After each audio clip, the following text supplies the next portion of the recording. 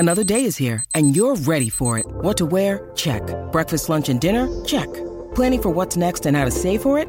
That's where Bank of America can help.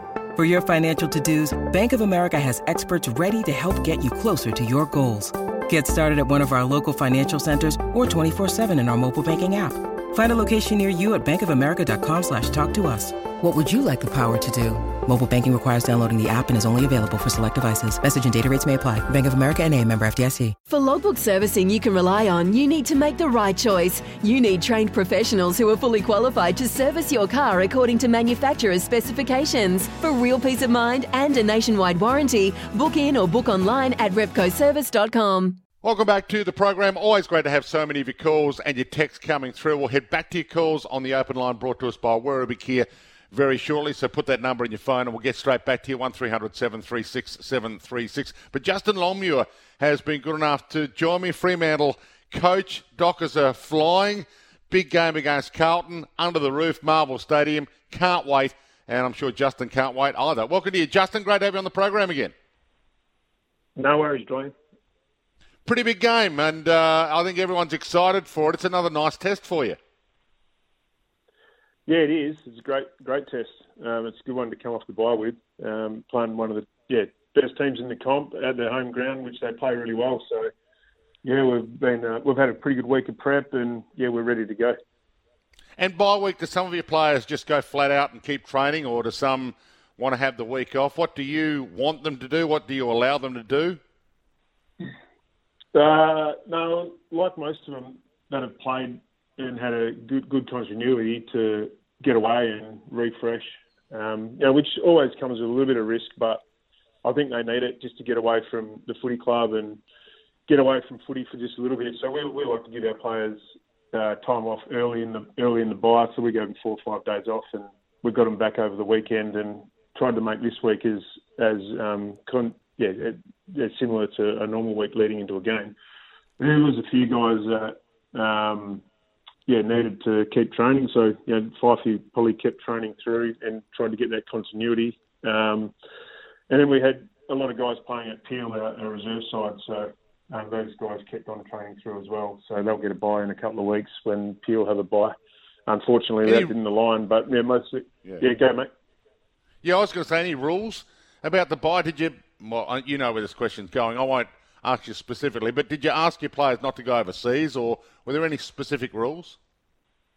No specific rules. We back them in to behave the way we want them to behave. We had the indiscretion with Michael Fredericks a couple of weeks ago, so it was a good tune-up for the rest of the group. And largely our guys just got away and stayed within WA, most of them. A few of the Victorian guys got back to Melbourne for a few days to see family, which we ticked off and have no issues with. Let me take you back to where you were going. Your twos did pretty well last week. You had Erasmus getting plenty of it, Hughes, Croden, you got Liam Henry there as well. I think you have admitted you're bringing back Michael Frederick, so he comes back in. You had, and Matt Taberner obviously kicking a couple of goals. So what have you done with selection?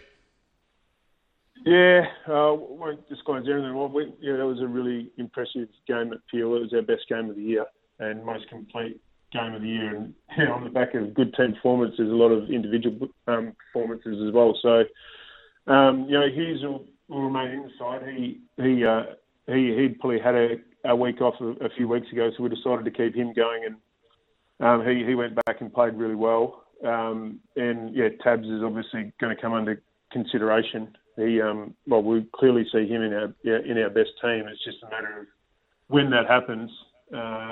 He's been in and out a fair bit this year, so we want to get continuity with him. And a couple of our young mids really put their hand up in Erasmus and Johnson last week, and their form is really exciting for the future. So it was probably a really complete performance by Peel. So selection's been interesting this week. How do you decide? When do you decide on Matt Taberner? I will decide today at around 5:30 or 6:30, whenever the team needs to be launched. I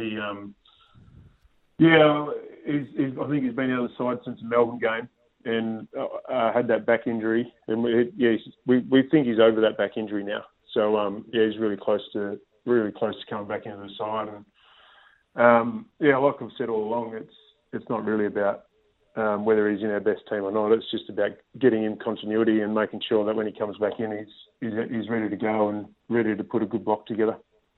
Is there any part of it that's about stretching Carlton's weakness down back? Oh, yeah, that definitely comes into consideration. Absolutely. So, we want to give ourselves the best chance of winning, and they've obviously got their issues down back, but we just need to make sure we have a good balanced forward line. That gives us a good ability to remain consistent down there. It's been a bit of a revolving door, our forward line with injuries, and now we've lost Kowski as well for a longer period of time. We really want to get some continuity with our forward line so they can learn to work together and defend and attack in the right manner. When you prep Carlton, we heard Michael Voss complain about all their parameters have been down the last couple of weeks, so no wonder they got beaten. So do you prep on Carlton's good performances to work out where they're firing when they fire, or do you look at where they haven't been able to perform in the last couple of weeks and try and exploit that even more? Oh, it's a mix of both, but some of the stuff they've been down on, you can't really control. That's probably in their hands.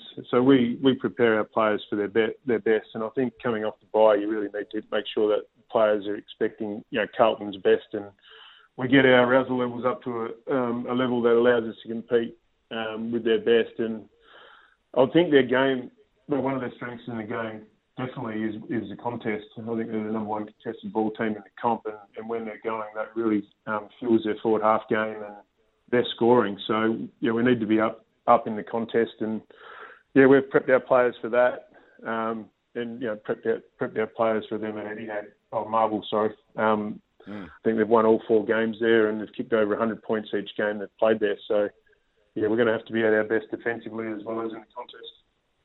So how do you do that? Do you match them player for number at the source to try and win it at the source, or when do you decide to put a guy behind the ball and use your spear there? Our go-to probably this year has been to match around the source to give our mids best opportunity. We feel even numbered around the contest. We're a really good team, and it's not probably all about stoppage, even though Carlton are a really good stoppage side. Their post-stoppage contest work is really good. They're really good at winning contests for the ball, and obviously got those 2 tools who can take strong contested marks.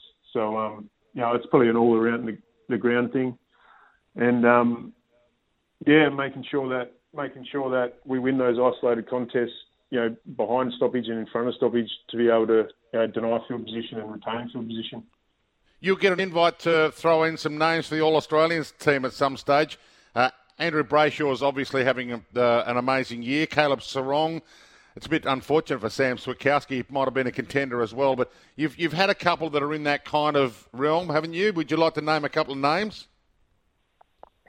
I think we've had a number of players that have had really good seasons.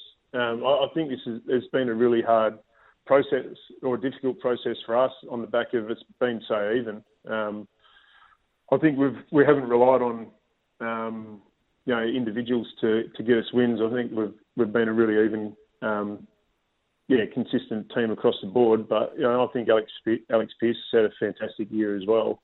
He's been able to negate some of the best key forwards in the comp. Will Brody's had a really good year. As you said, Caleb Sarong, especially the last month, has taken his game to another level. Rory Lobb's done a really good job as that second ruck, but also giving us a strong contest down forward, and he's probably been the consistent pillar in our forward line this year.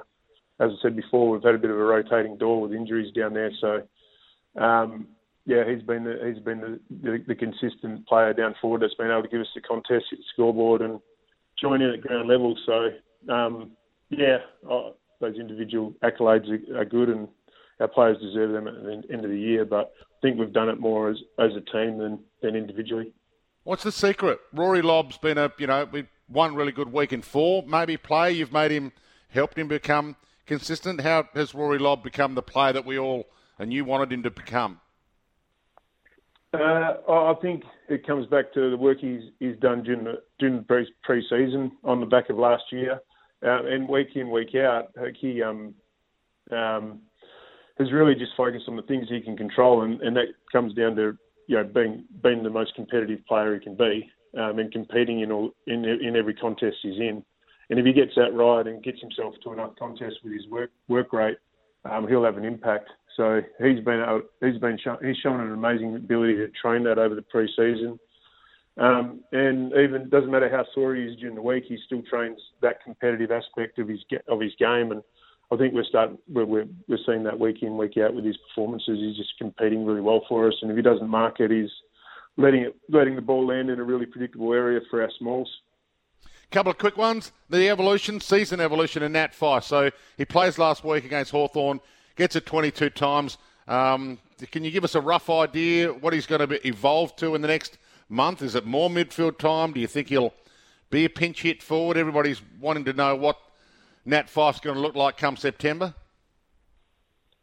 I think it'll change and be a little bit horses for courses for who we play, how the game's going. But I was pretty happy with his split last week, Dwayne. And I was really happy with the statistics in his game. I think he can tidy up a few little things. There's a little bit of rust on his touch and handball and his ability to deal with contact, but that was expected. And he played probably 50-50. Sometimes that's going to be a little bit more mid. Sometimes that's going to be a little bit more forward, depending on what the game's telling us and how he's feeling. So, we'll continue to work on that.